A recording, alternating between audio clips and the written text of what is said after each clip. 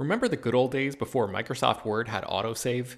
You'd type up some important document and then your computer would freeze and you'd lose hours of work just because you forgot to hit save? Well, that's what it's like going online without ExpressVPN. Every time you're connected to an unencrypted network, whether it's in an airport, a hotel, a cafe, or anywhere, your online data is not secure. Any person on that same network who knows what they're doing can gain access to your personal data. Bank logins, credit card details, passwords, all the stuff you don't want people seeing. Unfortunately, hacking has become much easier than it used to be. People don't even have to be exceptionally skilled to do it, and there's a lot of money to be made by selling your information on the dark web. ExpressVPN stops hackers from stealing your data by creating a secure, encrypted tunnel between your device and the internet. It's incredibly easy to use. Once the app is running, you literally click one button to get protected. And it works on your phone, laptop, tablet, and more, so you can stay protected on the go. I've been using ExpressVPN for a little while now, and I can rest easy knowing my info is safe and secure. I've heard horror stories of people who've been hacked, and it sounds like a massive pain to try to get any resolution in the aftermath, so I am not interested in finding out what that process is like. Secure your online data today by visiting expressvpn.com/film. That's expressvpn.com//film. And you can get an extra 3 months free. expressvpn.com//film. Hello, everyone, and welcome to Slash Film Daily for February 8th, 2018. On today's show, we're going to be diving into a bunch of news, including the big Joker casting report, Bryan Fuller leaves Amazing Stories, the Big Sick writers go to Apple, Annihilation early buzz, a reaction to the Venom trailer, Dwayne Johnson's Fast and Furious spinoff gets a director, and at the water cooler, we'll be talking about diets, books, and yoga. This is Peter Sciretta, and joining me on today's podcast is Slash Film senior writer Ben Pearson. Hey, what's going on? And Slash Film writer Hoai-Tran Bui. Hey, everyone. So it's been a while since we've done a water cooler, so I thought, why not do it now? It's been, I don't know about you guys, but I've been very busy with this server migration. My arm is still healing. I'm going to be in a cast for the next probably 3 weeks. But I'm also back on my diet, which I think I've talked about a long time ago on a past episode of this podcast. I'm on the keto diet, which basically means I can only eat up to like 20 carbs a day, and I'm eating high fat, high protein, low carb. Which is tough, but I can do it. Like today, I'm having a salad from Chipotle, which is wonderful. Anyways, it's a struggle, as is any diet. But it's interesting. I found recently, like I'm browsing like the web looking for. This is probably not what you should do on a diet, but I'm browsing the web for like,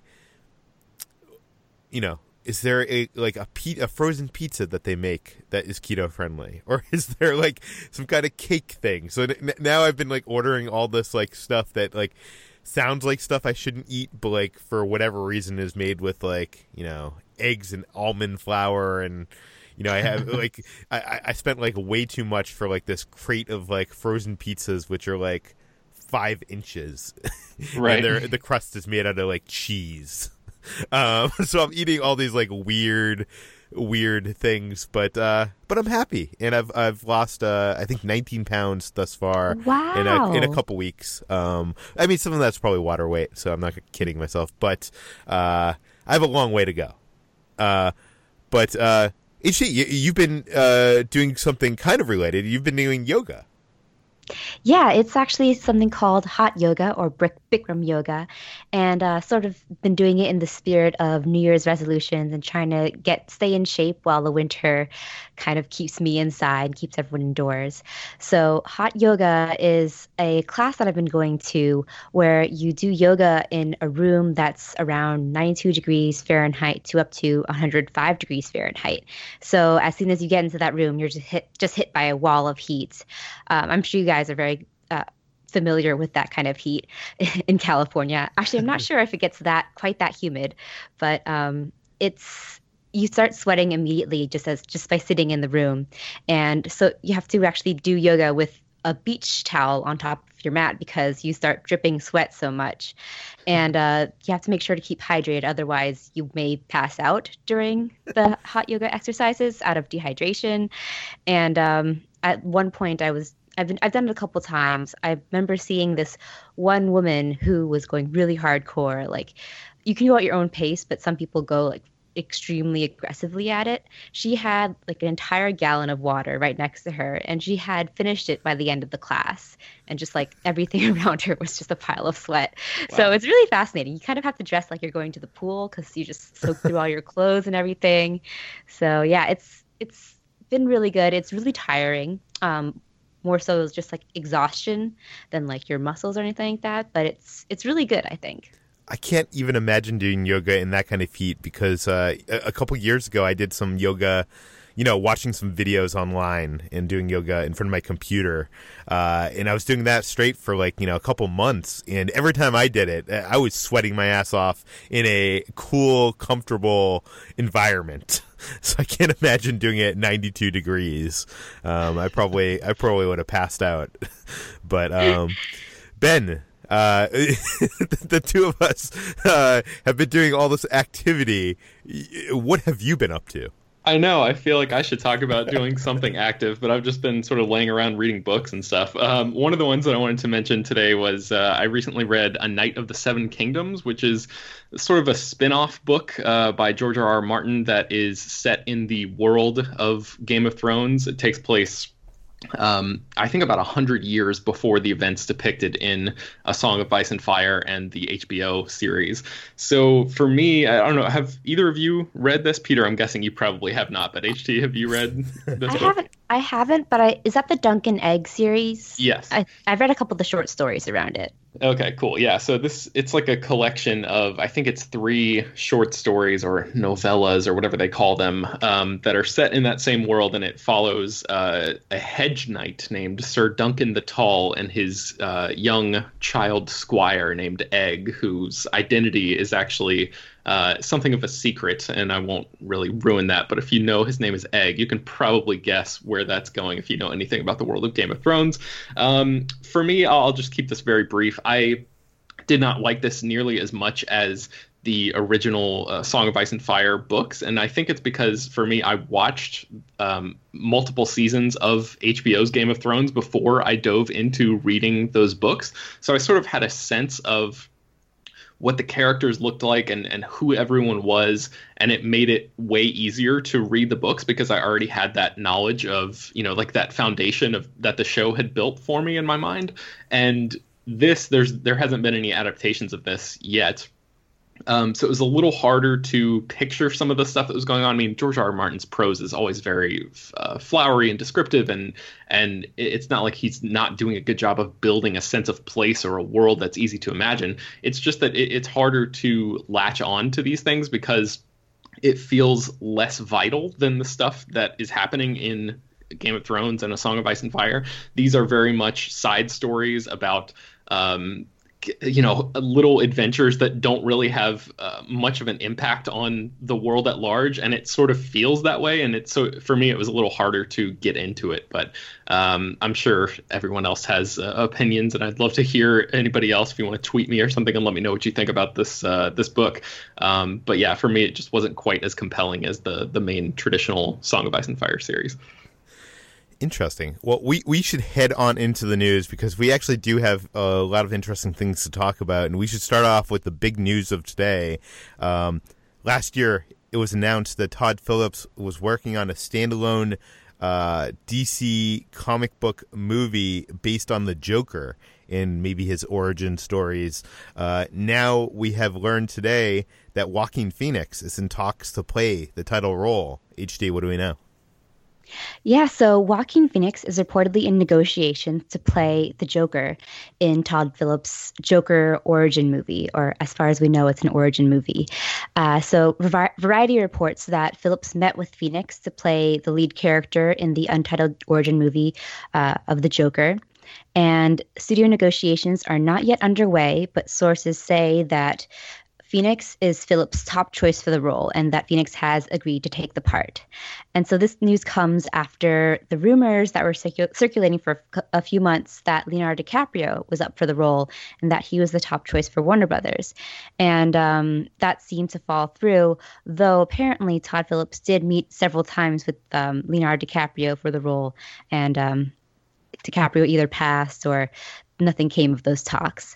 So this is actually quite an inspired choice because Joaquin Phoenix is an incredibly talented actor who has a huge range of emotion and can really depict that sort of terrifying mania that we associate with the Joker really well. It's just the movie itself, is a little bit of a strange sort of platform for Joaquin Phoenix. Because Todd Phillips is mostly known for the Hangover movies, and this is a DC Comics movie that is outside of the sort of canon DC extended universe. It's under a new banner that's not yet named of sort of DC standalone films that are either sort of one-offs or origin movies like this. Yeah, I think this is exciting. Joaquin Phoenix is, known as an intense actor that throws himself into these roles, and I could definitely see him as the Joker, in a Gotham gangster tale. Ben, do you have any thoughts on this? Yeah, he seems like he's a guy who I immediately think of like a quiet ferocity when I think about Joaquin Phoenix. So the idea of him playing the Joker, I feel like this is going to be different than any other Joker that we've seen. The idea of him playing a young Joker or a Joker origin story is a little weird because he seems a little old for... Yeah, he's 43 kind of now. Although I did learn that he's 3 years younger than Jared Leto, who's 46, even though Leto looks much younger. Wow, that is shocking. I had no idea about that. I mean, there was a 2008 standalone comic, I think, on the Joker by Brian Azzarello, which was great. And if you search that comic, like, what the Joker looks like in that looks almost exactly like Joaquin Phoenix. Interesting. Yeah, and he's one of those guys that has a really interesting physicality. Like if you watch him in The Master, he is hunched over and he is such a physical actor. So I'm very fascinated to see if this goes through what his version of the Joker is going to look like, because I really don't think it's going to be like any of the other iterations we've seen on screen before. Yeah, and we had heard that this is going to be a serious, like almost like it's going for awards kind of movie. The only thing about this project that doesn't sound good to me is Todd Phillips. Yeah. Yeah, are we all in agreement there?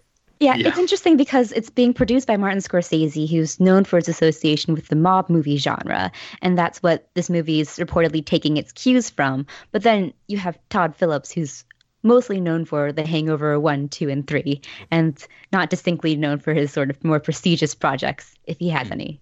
I'm not really sure. Yeah, well, let's go from comic books to Apple. Brian Fuller, was going to be the showrunner on the new Amazing Stories TV show, and that is no longer happening. Ben, what happened? Yes. So Brian Fuller, who is the guy who's responsible for shows like Hannibal and Pushing Daisies, has been trying to get an Amazing Stories reboot off the ground for years. Amazing Stories, if you don't know, is a science fiction anthology series that was originally produced by Steven Spielberg back in the 1980s. It had a bunch of awesome, talented people come in front of the camera, behind the camera. It was like a precursor to a Black Mirror or something like that.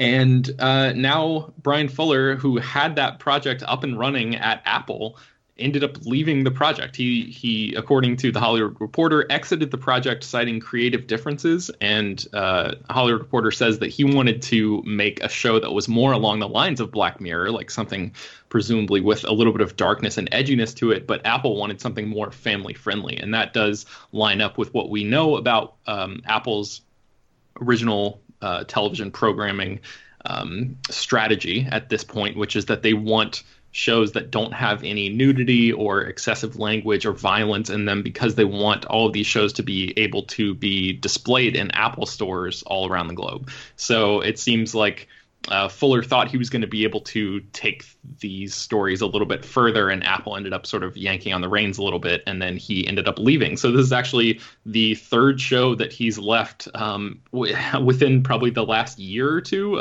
Star Trek Discovery was another one, and Starz's American Gods was one right before that. So right now, Brian Fuller is going to be working on a TV adaptation of Anne Rice's Vampire Chronicles for Paramount TV.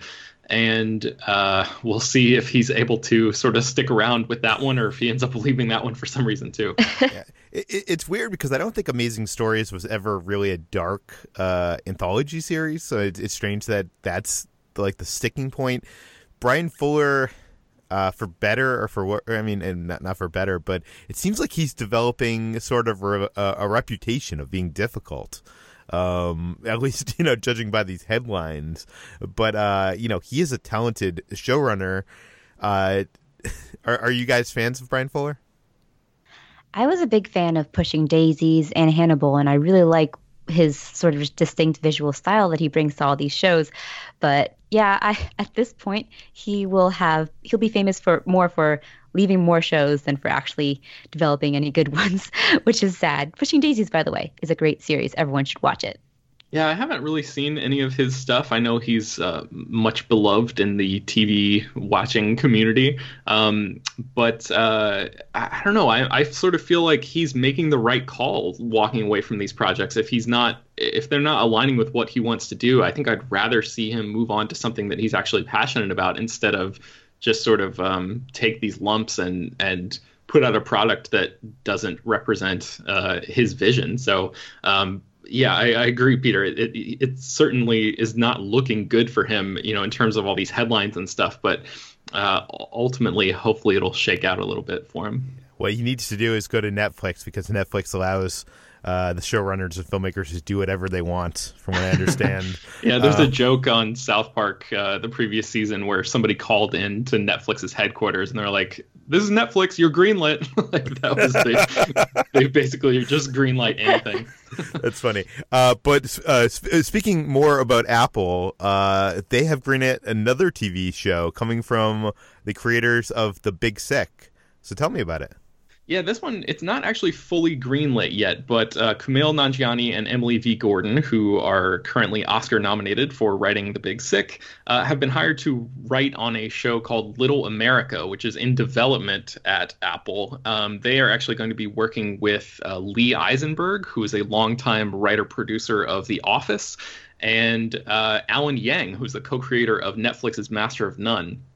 And Little America is based on the true stories that are found in Epic magazine, and it's all about the immigrant experience in America. They have a brief little breakdown here that I can read for you guys. It says, "Everyone here came from somewhere else. Even Native Americans crossed the Bering Strait at some point. This is the basic American idea, an identity open to all, but it can be easy to forget from inside. And that's when politics can turn ugly, as it has recently, with our political narrative becoming a story of blame and fear. Little America is meant to counter that narrative with a fuller portrait of our most recent arrivals. Here we present just a few stories. These stories are a small collective portrait of America's immigrants, and thereby a portrait of America itself." So this show is going to tell immigrant stories from the inside out. As we've seen in The Big Sick, Kumail Nanjiani and Emily Gordon are especially talented at doing that. And Alan Yang, who is responsible for co-writing most of Master of None's best episodes, is also really adept at doing this. He wrote the season 2 episode New York, I Love You, which I don't know if you guys are caught up on Master of None, but it's a really, really gorgeous piece of TV that basically pushes pause on the entire narrative of the second season to tell these side stories about random characters in New York City, one of which is an immigrant cab driver. So it's a really great piece of TV that works just as a piece of TV by itself. You don't even have to watch any of Master of None to really understand it or appreciate it. So I would recommend, even if you guys, for some reason out there, if you're listening and have no interest in Master of None whatsoever, seek out this episode just to get a sense of what Alan Yang can do. And that has me pretty excited about this project as long as Apple ends up picking it up. Yeah, this sounds interesting. I think, I love these guys, and I love, they are able to tackle some stuff with humor and heart, and I think they're the perfect people to be tackling a show like this. Although, with Apple, you can't get too dark, I hear. So, Yes. but let's move on to speaking of too dark. Let's move on to Annihilation, which is coming out soon. The first screening just happened in LA and New York, and the first reactions have hit the web. Although I think the review embargo is the day before release, which is usually not a good sign. So HT, what are the first reactions to Alex Garland's new movie? So the first reactions on social media to Alex Garland's follow-up to his directorial debut Ex Machina kind of flies in the face of all we've been hearing about Annihilation since now. Paramount has been sort of having an uneasy approach to it, and the review embargo is up until the day before its release.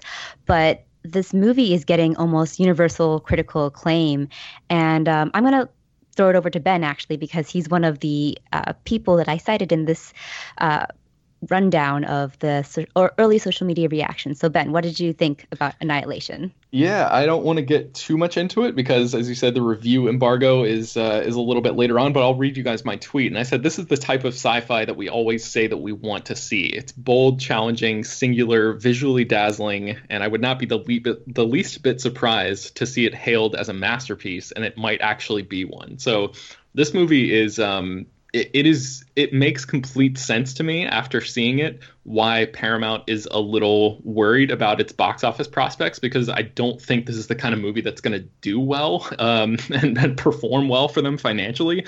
But it is a really staggering piece of work, and it's something that I think anybody who appreciates. I think challenging is the key word in my sort of mini review there. It is a movie that that really forces you to come to grips with what it's trying to do in a pretty serious way. The ending is pretty nuts. It gets almost impressionistic at certain points. And that's probably all I'm allowed to say about it at this point. I would say we should read some other tweets, but I think you pretty much summed up what everybody is saying on this article.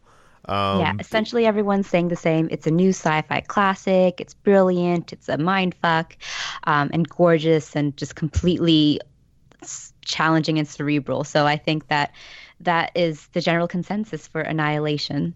So I mean, so far critics seem to be loving it. If you were going to project an audience score for this movie, Ben, a general audience, the Rotten Tomatoes audience score, what do you think that audience score would be?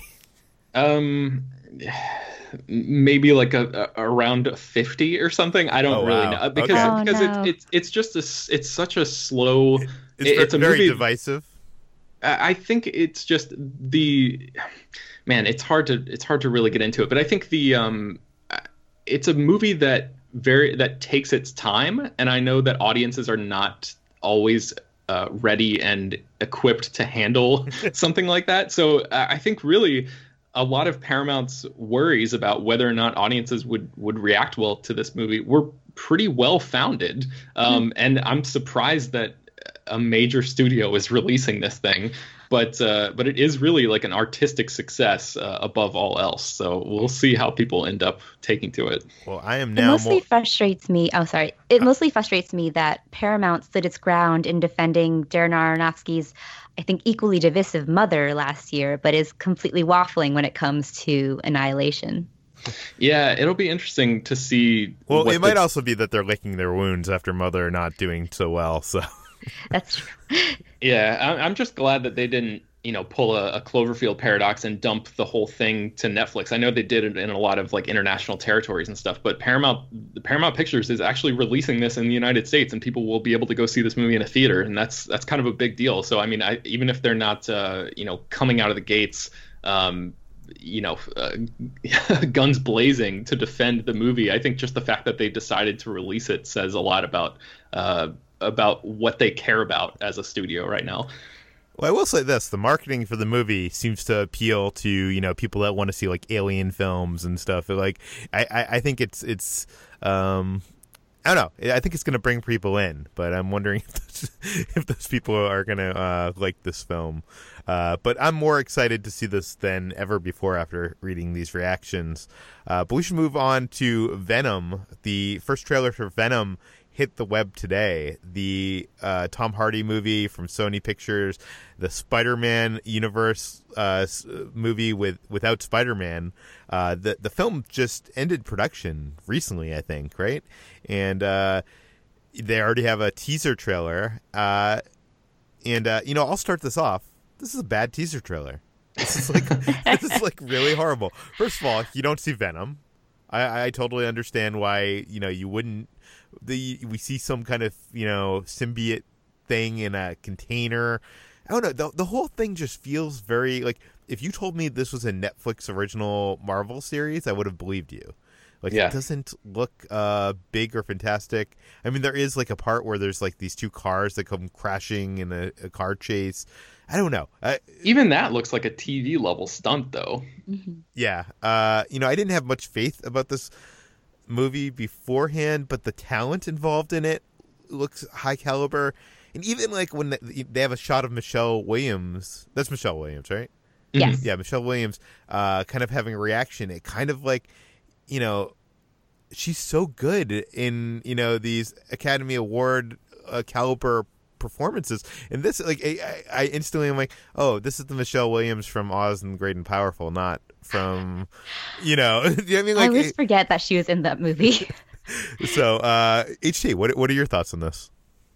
Yeah, severe disappointment. Just the fact that not only is there no Spider-Man, but there is no Venom in this movie. And it didn't excite me. It didn't make me feel like this was a superhero movie at all. And it didn't even feel like a vaguely interesting sort of sci-fi horror movie, which I think is the kind of vibe they're going for. And yeah, I don't really have hope in it other than hoping that Tom Hardy and the rest of the star-studded cast pull through, because I really like the cast, like you said, but I'm not really sure about their choices, especially Tom Hardy's choice of accent. I'm not really sure what his voice, what voice he's doing. Actually, someone pointed out that he's doing Terrence Howard, which makes a lot of sense, and now I can't watch it any other way. So yeah, I'm very disappointed by this trailer or teaser trailer.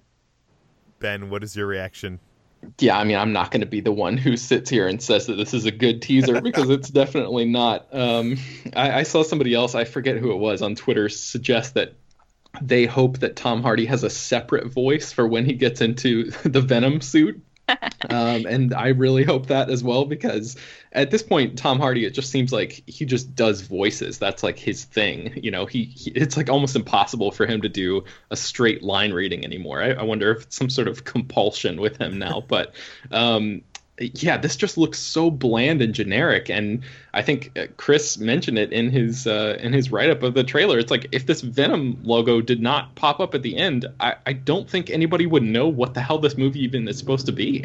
So yeah, I'm very disappointed. Why has Hollywood lost the art of the teaser trailer? The teaser trailers used to be so good. You know, I'm going to link in the show notes, like I did a roundup a few years back of like the best teaser trailers of all time. There's something cool you could have done with Venom and teased it, and, you know, maybe even associated with Spider-Man in some way.